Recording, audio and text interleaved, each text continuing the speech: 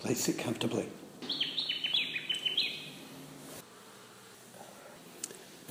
Well, morning everyone. Welcome to the first day of session on this lovely spring day. The topic for this opening Dharma talk, which is something I've been talking about recently on Tuesday, but just to expand on it a bit and share it with everyone, is I've become, of late, coming more in touch with the Taoist roots of Zen practice. And as you may well know, or I can remind you, is that Zen practice, the practice that we've inherited through, that was originated in China, is a marriage between Buddhism and Taoism. And we tend to emphasise its Buddhist side of it a lot. But I think it's really important to talk about the Taoist side of it as well. And if I can have a bit of license to use yin and yang concepts, which are the concepts of Taoism, I think if anything, Buddhism's become like the yang principle, the dominant male principle, we all hear about, and the feminine Taoist, the yin side of it, is not spoken about so much, and I want to highlight that side of it and highlight the side of effortless effort in what we do in Zen practice. And as you may know, as Buddhism went from country to country, it didn't try to replace the native religion which was there, like Christianity tended to do, or Islam. It tended to blend and merge with the native culture and the native religion. So in Tibetan Buddhism is an integration of Buddhism with the Bon religion of Tibet, which existed long before Buddhism came there. Same with Taoism in China and Shinto in Japan. And some people put forward the view, which I tend to agree with, that as Buddhism is coming west, that the native, we wouldn't call it a religion, but the most dominant way of looking or understanding of of looking at the inner life, which is psychology or psychotherapy, is kind of like the native religion in a sense, or the native way that Buddhism is now integrating within Western culture. But anyway, that's by way of introduction. And you may have read in one of Althea's Zen chats a number of months ago, she mentioned this book to read, The Tao of Pooh, and The Day of Piglet, The Principles of Taoism Demonstrated by Winnie the Pooh and Piglet. And it's a great book, and like Althea, I would strongly recommend that you read it to get an understanding of some of the Taoist principles that underlie our practice, the spirit of it. And as it says in this book, there is a famous painting in China which is called The Vinegar Tasters, and it's the three founders of the main religions of China standing around a big vinegar bowl. So there's Confucius, and there's Buddha, and there's Lao Tzu, who's the founder of Taoism. And they're all tasting the vinegar. They're all sticking their finger in the vinegar pot and tasting it. And Confucius has got a very sour look on his face. And it sort of implies that the Confucianist way of looking at life is to see that the great life existed with the ancients and we've messed it up, and people have got to live according to certain rules and status, and lots of rules and rules and rules in terms of how you act in society and do things in a very minute kind of way. And so he's got a sort of a sour taste about life, that it's been spoiled in somehow. And then the Buddha's got a bitter taste The idea being that Buddhism, the Buddha saw the world as the place of suffering, and you would transcend it and go to nirvana. Well, not all Buddhists think about it that way these days, particularly in the Zen school. And maybe that's because of the Taoist influence there, that we're life affirming rather than sensing this, we've got to get out of here to a better place somehow. But Lao Tzu is dipping his finger in the vinegar bowl and tasting it, and he's smiling. He's the only one who's smiling. And he's saying, life as it is sweet. Now, vinegar is not necessarily a sweet-tasting substance like honey. It's not like honey sweet. But if you just taste the vinegar as being vinegar without making all of these judgments about it, life is sweet. And Taoism is about embracing that fundamental simplicity and sweetness of life. Hence Winnie the Pooh and Piglet. For in the stories of Winnie the Pooh, Winnie the Pooh was this kind of silly, doddering little bear who asks a lot of silly questions and can't accumulate any kind of intellectual knowledge at all. But he always naturally just seems to do the right thing. Things seem to happen okay for him. And when they get lost in the forest, he's the one who actually finds their way out of the forest by just observing and being natural to what's there. Everyone else gets everyone lost and more lost. And that's the spirit in which to practice Zen. That's why I made those comments last night that our goal here, if there's a goal, is to become happy idiots, right, rather than clever Buddhists. Or as Benjamin Hoff says in here in regard to Confucianists, desiccated Confucianist scholars, or Buddhist scholars. And another metaphor, there's some lovely metaphors which are used in Taoism to express it. And it's natural that they would use metaphors rather than sort of linear discourses, logical discourses, because that captures the nature of Taoism more effectively. And one is the uncarved block. The uncarved block is just a simple piece of wood. It's just plain, unadorned. It hasn't been made into anything beautiful. It's just as it is in its original nature. We use a Buddhist term, that's what we would refer to as Buddha nature. Buddha nature not being some pure, godlike kind of state, but rather Buddha nature just being your original nature as it is, you who you are, just being yourself, is what Buddha nature is.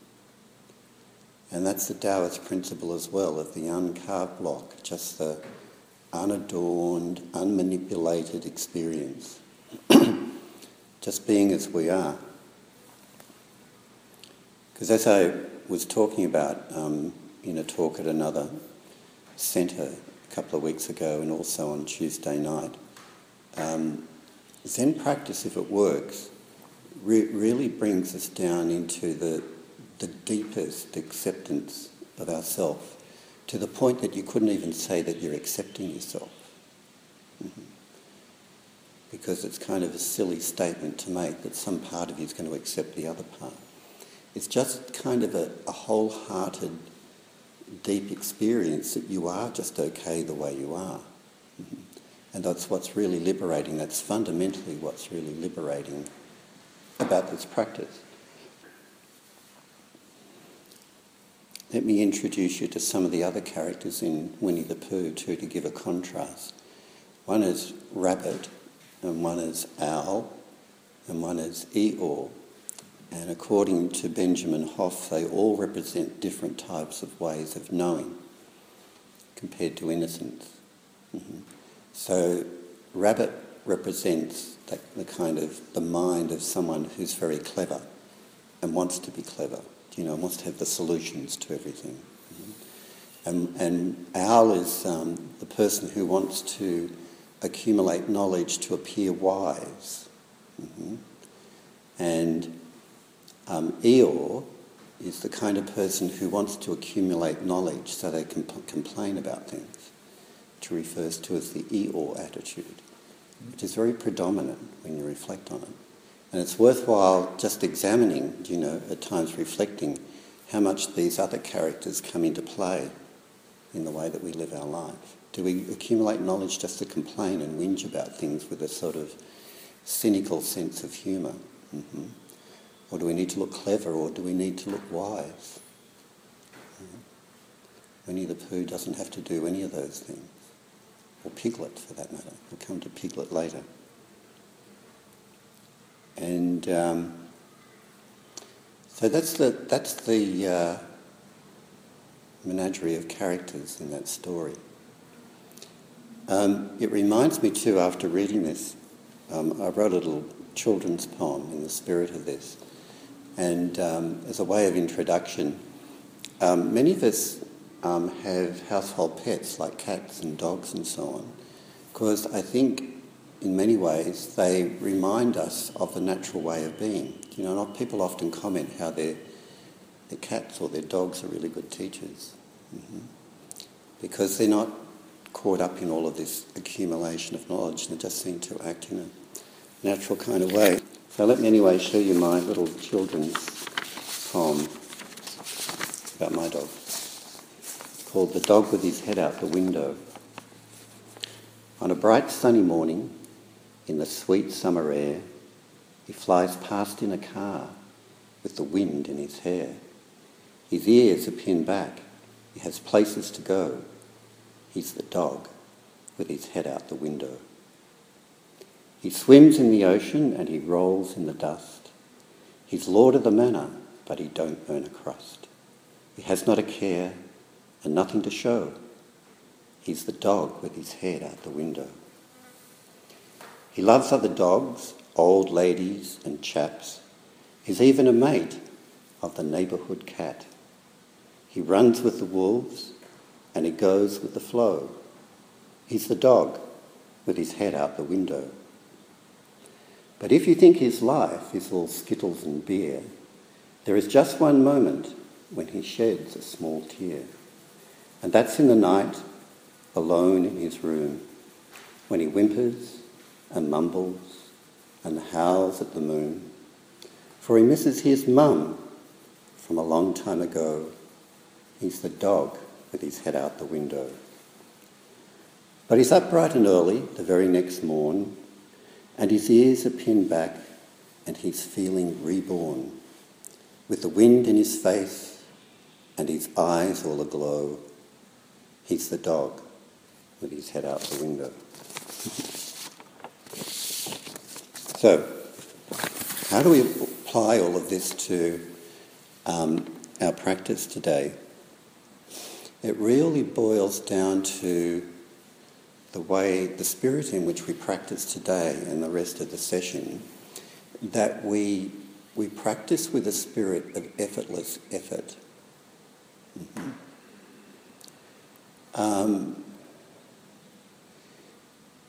We can try so hard to concentrate on the moment that our energy is going on to concentrating rather than being in the moment.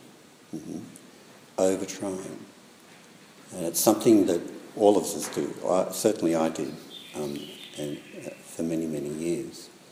And you can be in the moment, and then if you've got that frame of mind, somehow it's not enough. You've got to be in the moment even more. And so you're constantly overshooting the mark all the time. Trying to be a good meditator. Of course, the alternative's not just to sit here and daydream. But effortless effort is the kind of spirit where you just turn up to pay attention to what is, and there is a sense of receiving the moment rather than trying to get to the moment. And it's not a matter of trying to manipulate your experience in any kind of way, or manipulate your emotions, or try to become calmer, whatever. It's just simply turning up to what is. And if you do that, meditation's never boring. Meditation's only ever boring because you're not meditating. You're doing something else. But when you're actually in the act of meditating and willing to be taken along in the stream of the present moment, then boredom doesn't really come into it. Another way of putting it, and you could put this in a Christian context as well as a Buddhist one, it's like a lot of Christians who pray to God, please God make me a better person or whatever, they're like they've got a radio transmitter on and they're transmitting to God all the time. They're talking to God, And really what they need to do is switch over to the receiver button rather than transmitting and just receive. Receive what life is giving us at this moment rather than trying to get somewhere. In Christianity they call it the grace of God. You don't have to make any big effort to be a Christian. You just open yourself up and you open your heart up to the grace of God. So whether we use Christian concepts or Taoist ones or Buddhist ones, the principle is the same. It's just turning up to receive. And if you do it in that spirit, meditation becomes an enjoyable thing to do by and large, even though there might be pain or whatever.